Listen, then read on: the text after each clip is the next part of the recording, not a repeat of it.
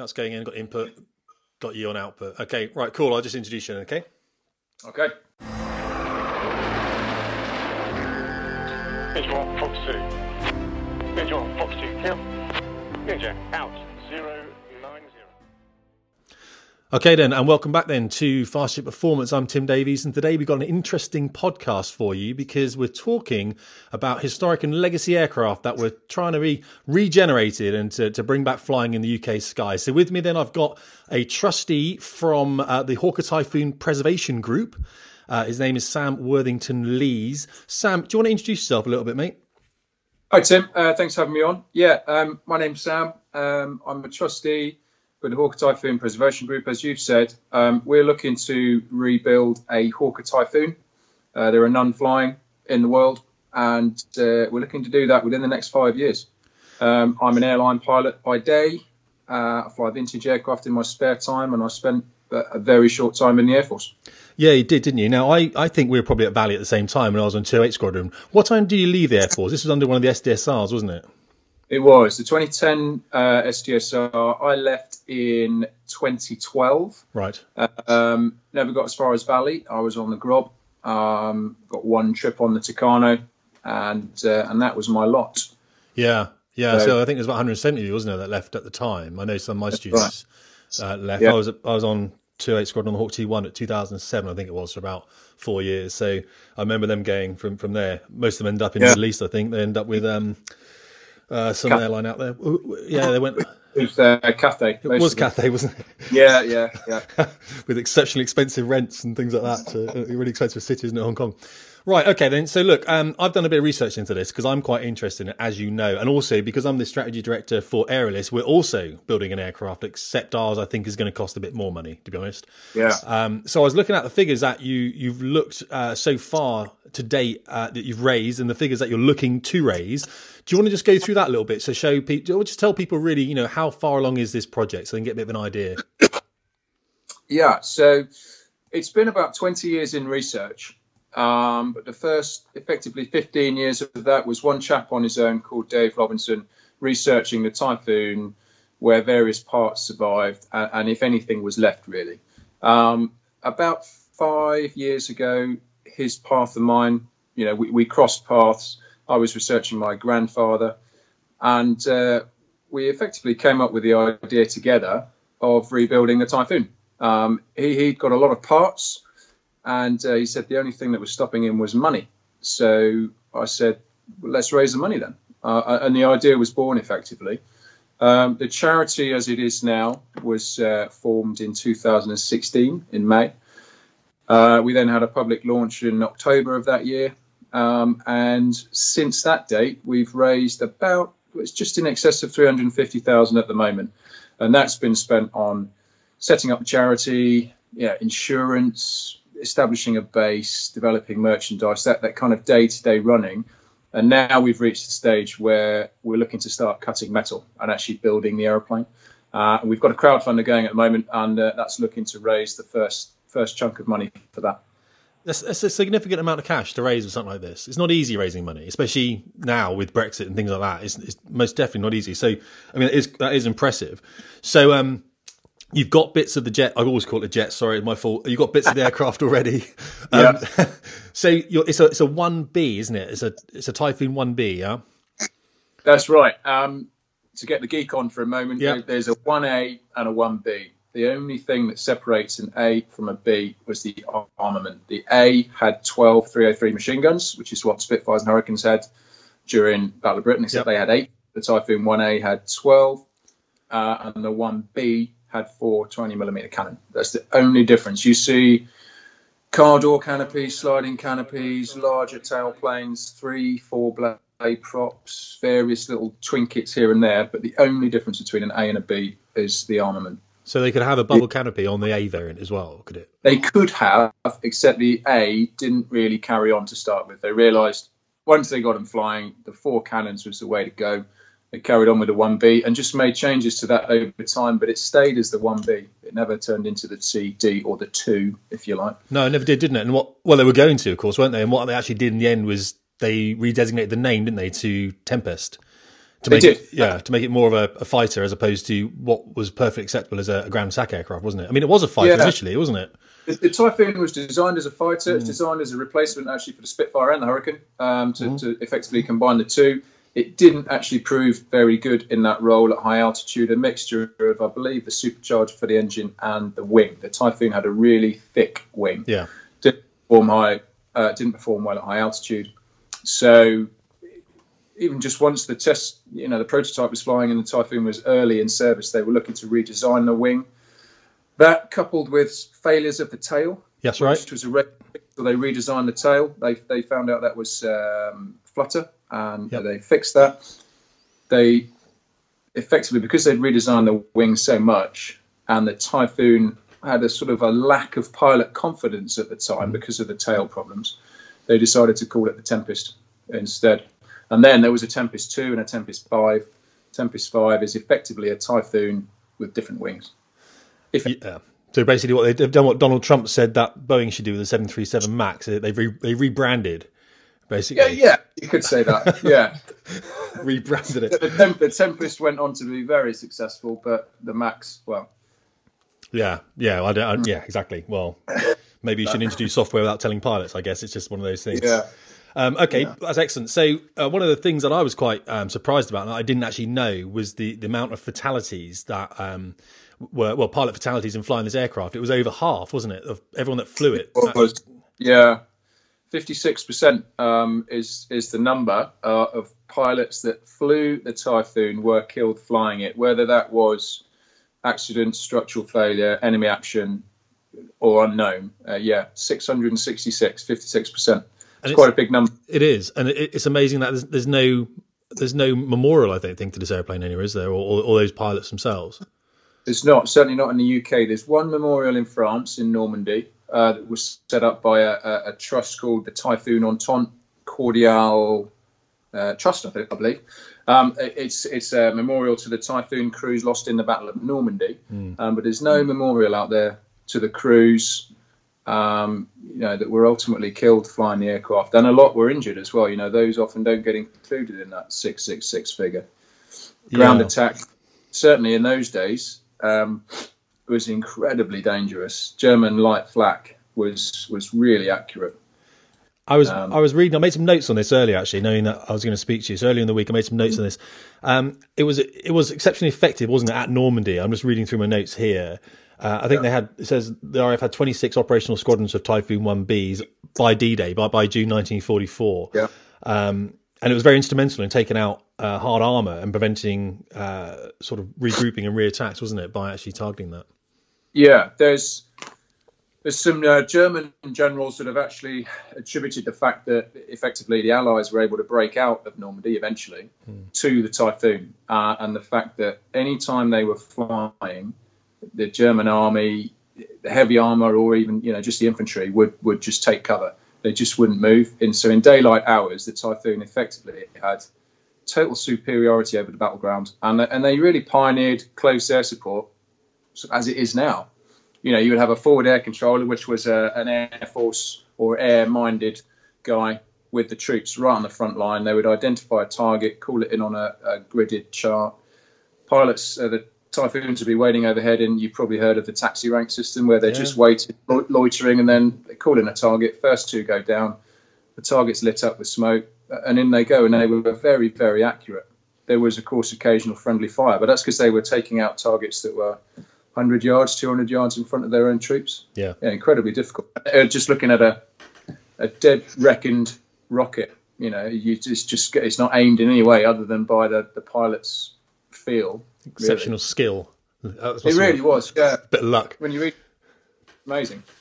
Well, it's interesting because obviously you had the 12 guns on board, but they put the bombs on later, didn't they? They started off with 2 500-pounders, and then they put a 1,000-pounder on, I think, didn't they, at some point? And then, of course, it really came into its own when they put the rockets on the wing, and that was what made it so capable, wasn't it, at the end?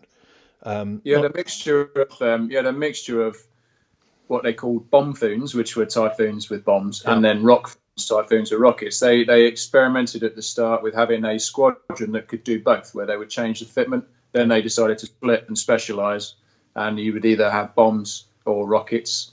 Yeah, 2 bombs. It started off 250 pounders, then it went to 500s, then 2 1,000 pounders, which I actually read was more of a bomb load than a B-17 could take if it had to go all the way into deep Germany because of the fuel. Seriously. So you think about that, and the guys are flying, they're diving at 500, 550 miles an hour, starting to experience compressibility, and then lobbing 2,000-pound bombs on there. And then the tail falls off, I think, doesn't it? Yeah. At that point, throw the bombs off, tail falls off as well. I mean, that was an issue, wasn't it? Because there was, I've read a story about, I think it was 3 Typhoons dived down on some Focke-Wulf 190s, and they managed to shoot those 3 aircraft down, or they managed to shoot the Focke-Wulf 190s down, but only one of those Typhoons actually recovered from the dive because of the tail separation actually early on in the war. So I think, it's far from ideal, isn't it? Right, so you've got yourself an engine. I had to look up this engine. I wasn't clued up on the Napier Sabre, to be honest with you. I hate to say it. So it had problems initially when it came in, isn't it? I'm assuming you're going to make sure yours doesn't. It did, yes. So we've got a Napier Sabre 2A, which is the exact type that would have been fitted to a Typhoon. It had problems with the sleeve, the manufacturer and the coating of the sleeve itself. It's a sleeve valve engine. People say complex. It is complex. It's different from your normal kind of V12 you find in the Merlin. It's an H arrangement to, if you like, 2 Porsche Boxster engines on top of each other. But it had issues with the sleeves, really. Bristol, at the time, were leading the way with sleeve valve design and manufacture.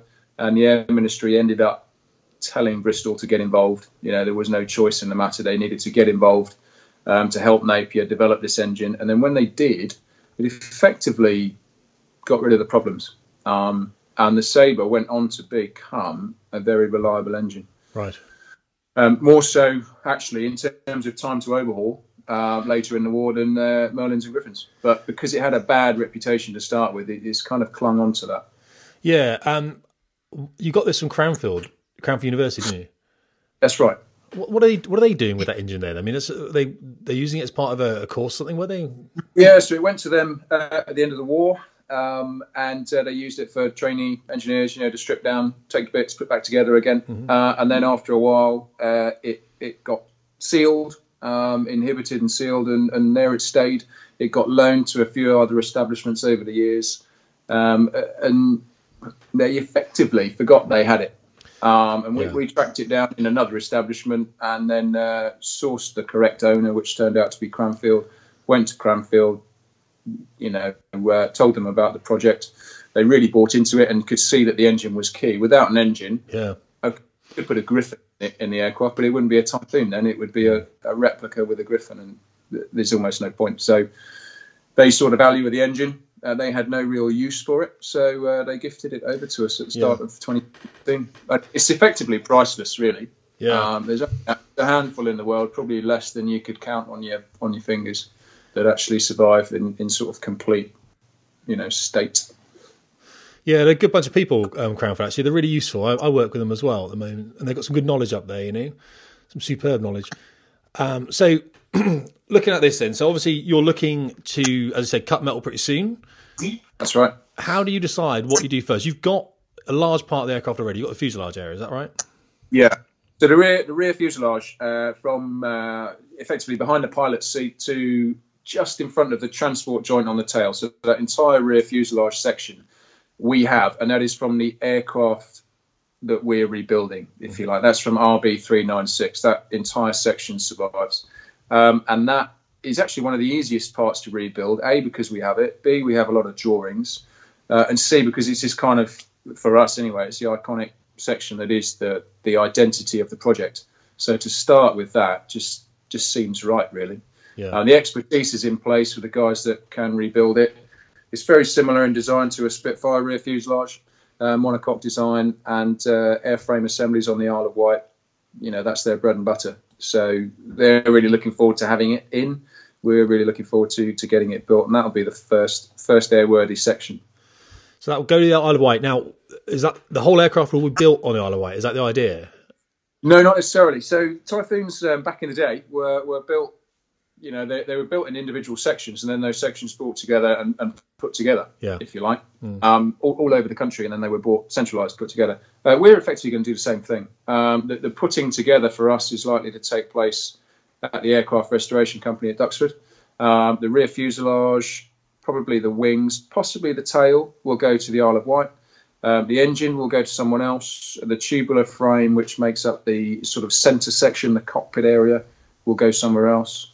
Tailplanes, we're looking to go somewhere else. Undercarriage, we're talking with a company that has a past connection with Typhoon Undercarriage to overhaul those. The prop will go to somewhere else. And it'll all come together at the end, be fitted out, cables will be run, painted, test flown at Duxford. Now, you're on a timeline because you want to get it ready for the 80th anniversary of D-Day, I think 2024. That's right. It's quite a tight timeline, quite tight. That's 5 years. Obviously, this year is D-Day 75, so we've got 5 years. And that is achievable if we can get the money flowing. And that is the only thing really that may prevent us making that timeline is cash flow. So down to us, really. The reason we set up the charity all those years ago was not to do the work ourselves. It wasn't to design a load of snazzy-looking merchandise, if I do say so myself, and that it was purely to raise the money to oversee and get the aircraft rebuilt. That's our primary function. So, obviously, my podcast is more popular than Jay Rogan's, because it's definitely up there. So if we all know this with my 7 listeners, if someone was listening out there, then because a lot of aviation enthusiasts obviously do listen to this sort of thing, they understand there's a timeline going on. How can you convince them that this is something that is viable within those 5 years? Now, you talked about the drawings you have, which I thought was interesting. I mean, you've got am I right in thinking you're missing some, aren't you? You've got like 98% or something of drawings for this airplane? Yeah, in terms of a percentage, I think it's hard probably to put a figure on. We've got 2,500 drawings, which effectively, if you think of the aircraft in plan form, from nose to tail, we're complete on that centre section with drawings or parts or both. Yeah. In the wing section, we've got a number of large parts, spar, flap, undercarriage fitments, and even some skins in a gun bay area. But we're missing a whole wing, if you like, and we've got some wing drawings. So the wing is just the area we're really looking to pin down extra detail. But nose to tail, which is 2 or 3 years' work in itself, we're complete. We're ready to go. We're just looking to put that money in to get that centre section built, and then we're working on a plan. We spoke about this the other day, a plan for wings, which we don't foresee being a problem once we make the progress on the centre section. There is an existing Typhoon, isn't there, in a museum? Where is that? That's Hendon, isn't it?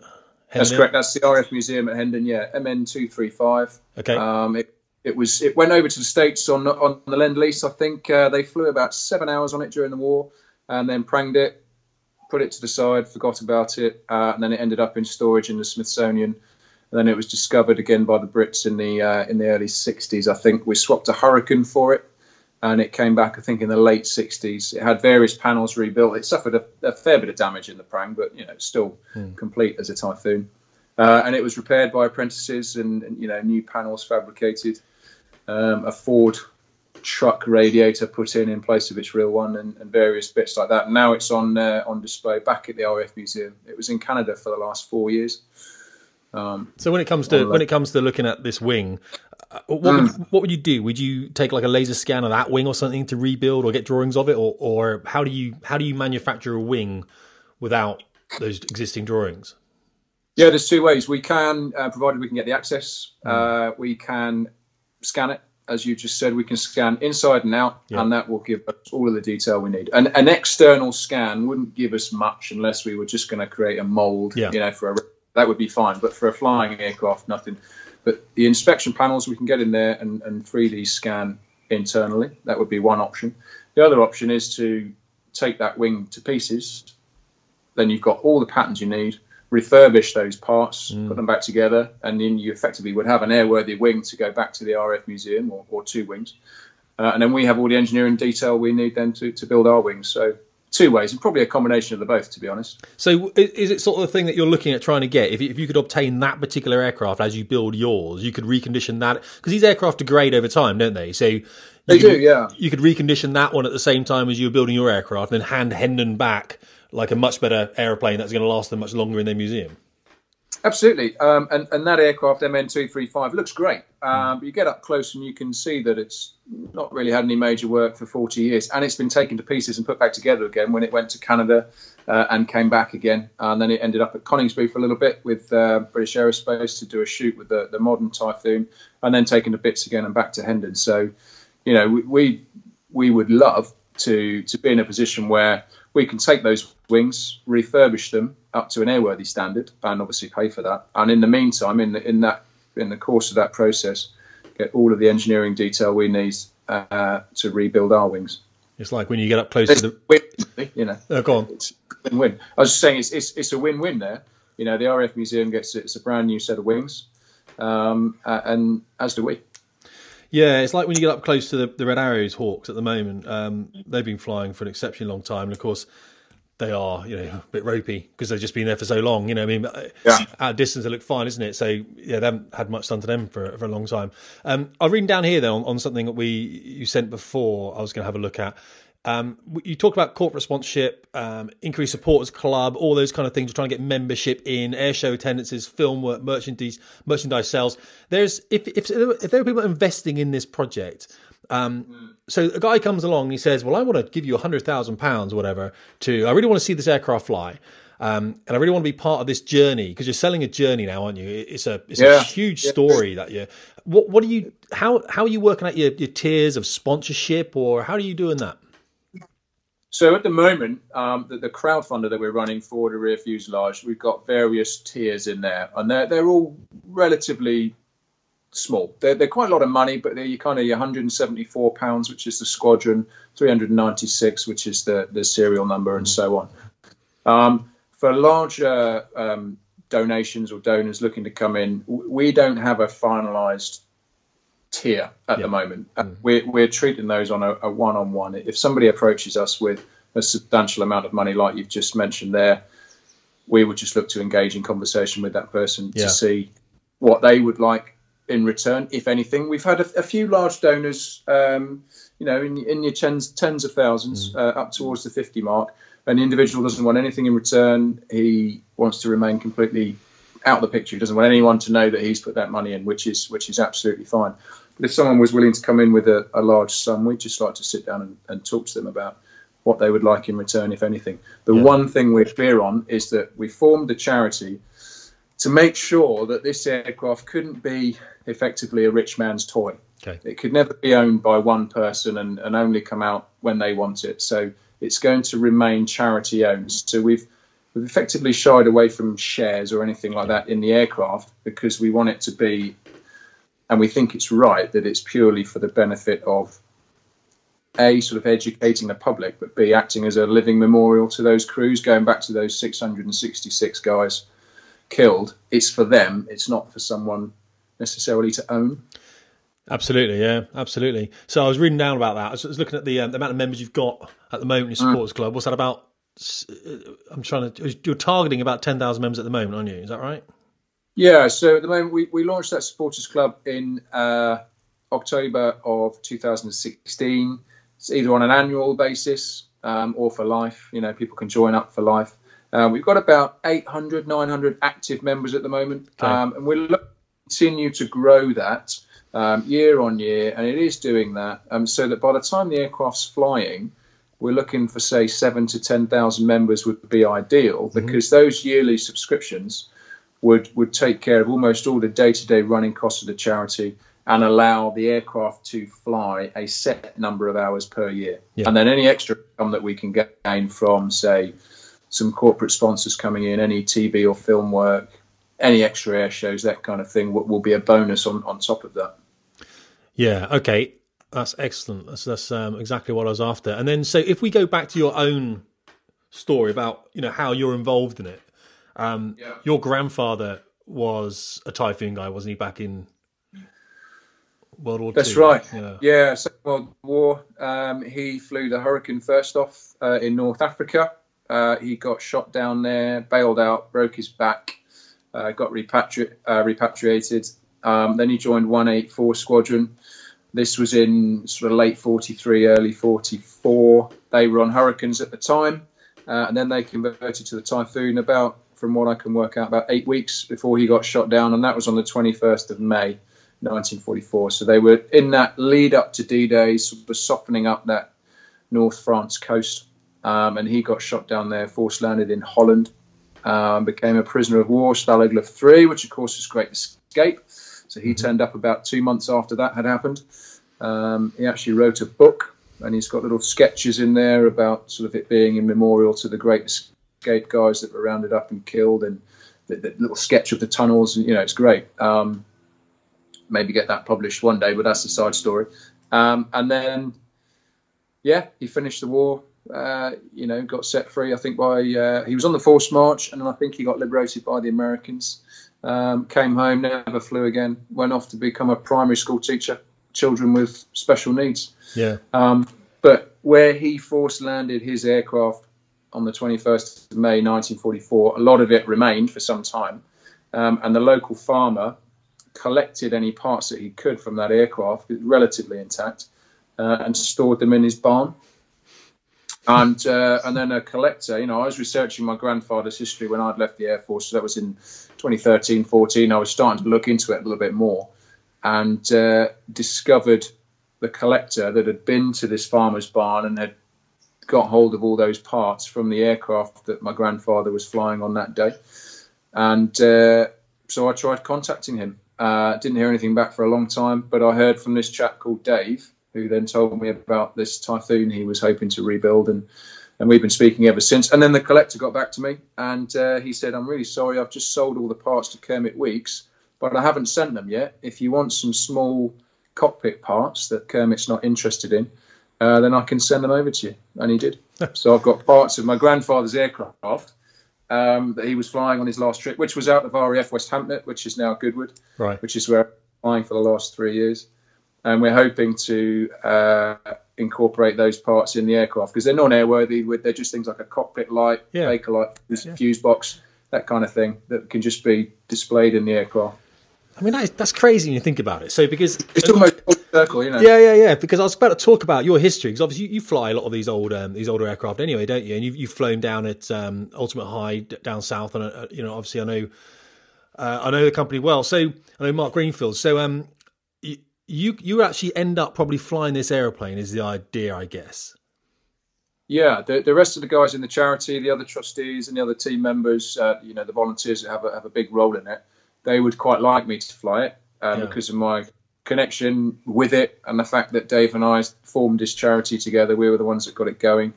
And because of my grandfather, I've got these parts, and because I've been involved in it from day one, I know firsthand how much work's gone into the aircraft. So the likelihood is that I'll sort of take care of it. So it's kind of crazy that when you think about it. So you could be literally flying in this aeroplane that your grandfather was shot down in back in 1940 something, and you're looking and using the same lights or whatever it might be, bits of cockpit material that he was actually looking at when that to me is just crazy how that comes around. It's amazing. Yeah.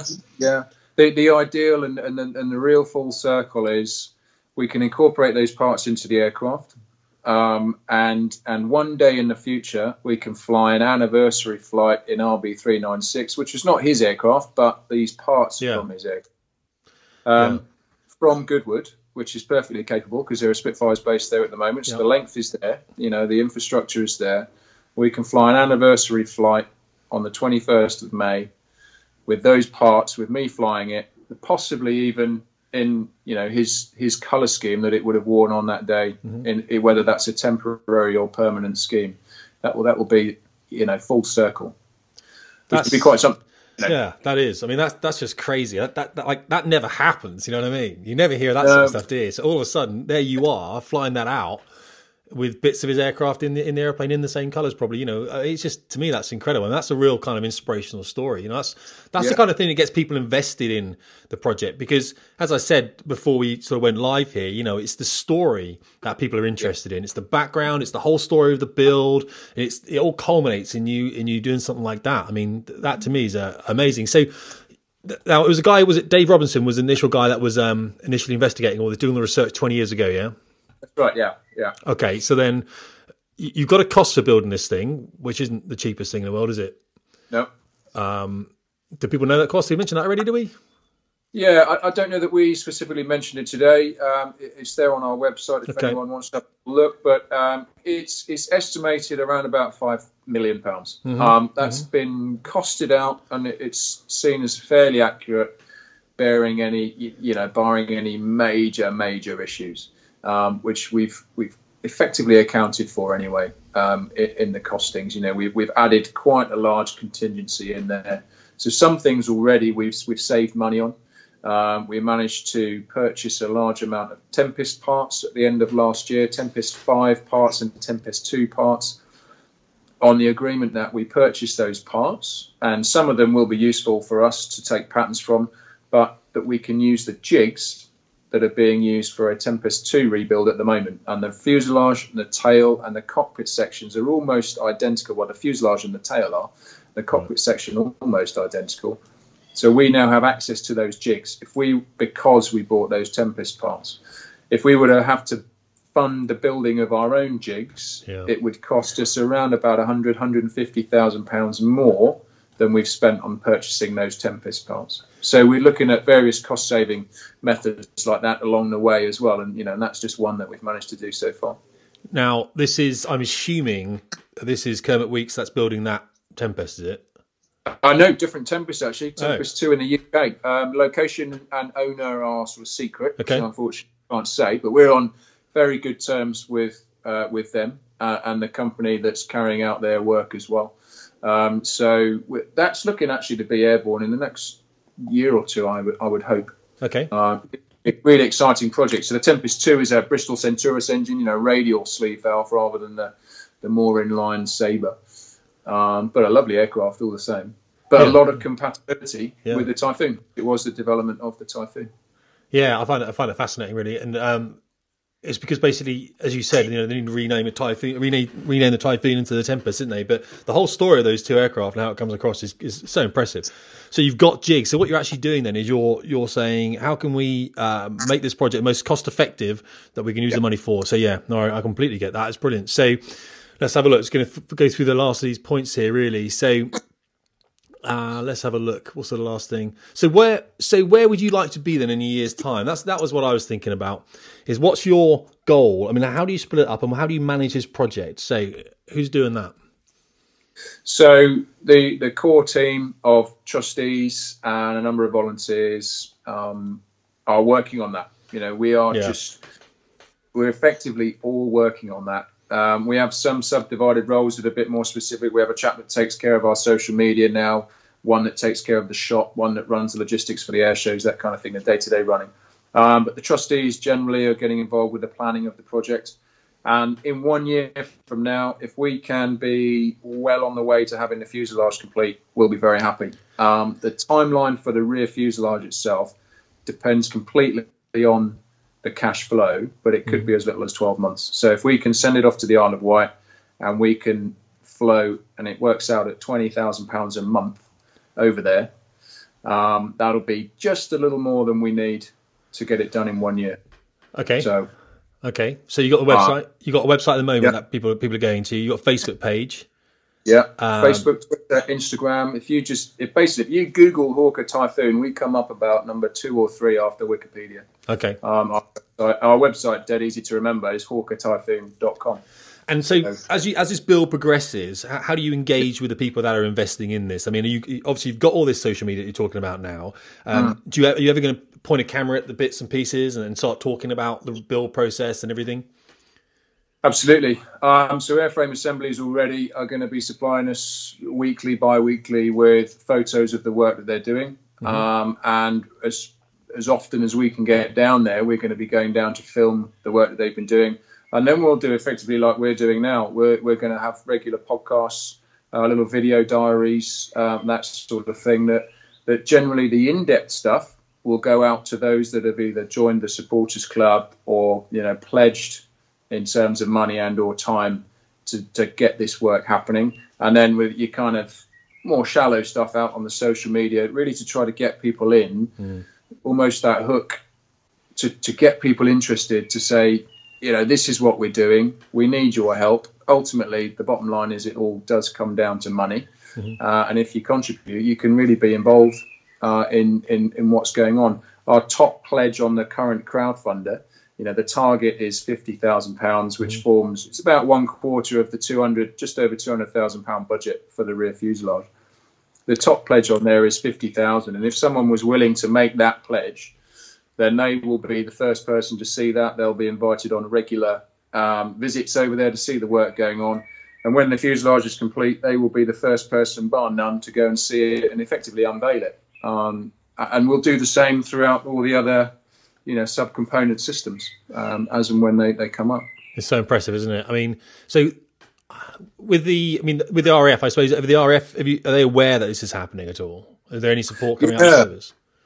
We've got some nice links with the BBMF. Millie, who's just left, he was really keen. We went up to their LLA open day at the end of last year when they actually had the Typhoon in the hangar, the Hawker Typhoon, that is. That was really good. They often have Typhoon veterans there, so our main in with the RAF is the BBMF. A lot of people get excited at the prospect of the BBMF actually owning and then operating this Typhoon when it's flying. Never say never, but it will certainly work closely with them. Nothing excites some people more than a thought of a modern Typhoon with the original Typhoon, if you like, flying a sort of synchro pair sequence like the guys did not too long ago with the Spitfire and the modern day Typhoon. If we can get the two Typhoons together, that'll be great. So, I mean, I was thinking, do you ever go down the RAF club or anything like that? I mean, do you ever give presentations down there, things to get people interested? We haven't yet, but we've actually got a team starting. Well, I got asked to do a few presentations at various aviation societies and Royal Aero Club places last year, back end of last year, which I did. I've obviously now gone off and got a full-time job. And I've got another guy in the team working on giving presentations. They've been largely smaller scale at the moment, but you kind of Royal Aeronautical Society places, local aero clubs, that kind of thing. But we have got presentations in place that if we can get the contacts and get the invite, then we'll be down there. Yeah. I mean, I'm in there quite a bit actually, and I sort of know quite a few senior people within the service, so I can sort of nudge that a little bit for you. And of course, with Aerilis is doing very similar to you. We're out there briefing people, generating interest, and obviously generating significant investment, of course, to push Aerilis forward. So I'll do whatever I can there to try and lean those contacts onto you as well, so we can really sort of push this forward. I think it's a great idea, and I think what the work you've done on it at the moment is the key, isn't it? It's such a credible thing to actually have going on, and your connections with it, I think, that's what's going to resonate with a lot of people, is the fact that you're involved in it yourself, and you actually your grandfather flew one of these things. It's pretty incredible. Yeah, and the reason that I'm doing this and that Dave started doing it and all of our volunteers are doing it is not necessarily because we are the best people for the job. It's purely because no one else is doing it. So we've said, you know what, this needs to be done, so we're going to do it. And we've spent the last couple of years learning as we go, and it really is just down to effectively hard work from everyone involved that's got us to the stage where we're at. None of us have particularly high-flying contacts, with lots of money or big connections, and we've just been steadily working on those as hard as we can over the last couple of years. Dave knows, I think, almost without question, where almost every Typhoon part that survives in the world is. As purely just through years and years and years of dedicated research and just kind of hard work, day in, day out, almost every spare minute away from work. It's just taken up with this, just trying to push it forward. It's so interesting, isn't it? Because doing it. It's amazing how it just takes money, doesn't it? It's such it's one of those things you think, oh, I'll do it out of the goodness of my heart, but you just cannot. You cannot do that. It just you need the finance to get the expertise in to start really building these things and getting these things moving forward. It's just it's a real bind. But hopefully, so the next step then for people, obviously, they go to your website, which you've said, hawketyphoon.com, was it, or something like that? That's right. Yep. Yeah. Easy to remember. You've got a Facebook page, Instagram, Twitter, all that kind of stuff. If they follow you on all those things, they can see how it progresses. How do they, if they were going to fund you, say they were like, Sam, Tim, you guys are awesome. Thanks for bringing this to my attention. I'm going to rush out there and I'm going to drop some big money and make it rain all over this Typhoon with dollar bills. Where do they go to do that? Where's the crowdfunding site? So the crowdfunding page, which is set up to target the rear fuselage, is crowdfunder.co.uk, /RB396. Okay. Or you can find it. It's on the front page of our website for the duration of the campaign. Okay. It's the first thing you see on there. Yeah. So hawketyphoon.com is a good place to go if you can't remember anything else. But if somebody is looking to even sponsor on a long term, a regular amount monthly or yearly, then just contact us. There's a contact form on the website that goes to myself, Dave, and Matt, the social media chat. We receive all of those emails, or even my email is just sam@hawketyphoon.com. No, it's brilliant. Okay, That's excellent. So, I expect that's what people are going to go and do, isn't it? It's going to have a look and hunt around. If you send me a link, post this, by the way, just so everyone knows, I will take all those links that you've got for all your social media stuff, and I'll put them straight into the podcast edit bit, and I'll put them all on YouTube as well. So people literally, as they're watching this video, can scroll down, can go, I want to go to this one, and open up your page and go and have a look at that, and hopefully follow on some social media sites. So drop them, and if you are watching the video or you are listening to the podcast, if you go back to the bit with the writing, then you will get all those links because I'm going to put them in there for you. So at least you know they're there. Brilliant. Okay, excellent. Right. Well, I think we covered quite a lot there. So thanks for coming on. And what I would suggest is, as you start moving this project, well, you're so far along as it is anyway, really. But as you get a bit more traction, then come back on the podcast here and let us know about it. And then you've been featured in all kind of magazines as well, haven't you? So come back in here. We'll carry on doing this and update people as they go through. We'll do that. Really appreciate it. Living the dream. Well, thanks so much, and I really appreciate it. I will make sure we drive people to your site, and hopefully we'll get this Typhoon flying before 2024, wasn't it? That's the one. That's it. 2024 is the target. The target for this fundraiser is 1 week on Saturday, so that takes us to the 27th of April, is when this specific fundraiser it sort of closes. But the wider fundraising effort will carry on until she's flying, probably, and after, because you'll still need money then. Yeah, that's it, because you got to put fuel into that engine, and that's not going to last very long, is it? 140 gallons an hour at takeoff power. So, seriously? Quite a bit. That's incredible. Well, I really appreciate you coming on anyway. We'll have a brief chat after this, but I'll just sign us out. So thanks so much, Sam. I really appreciate it. Okay, Tim Davies, Fast Ship Performance.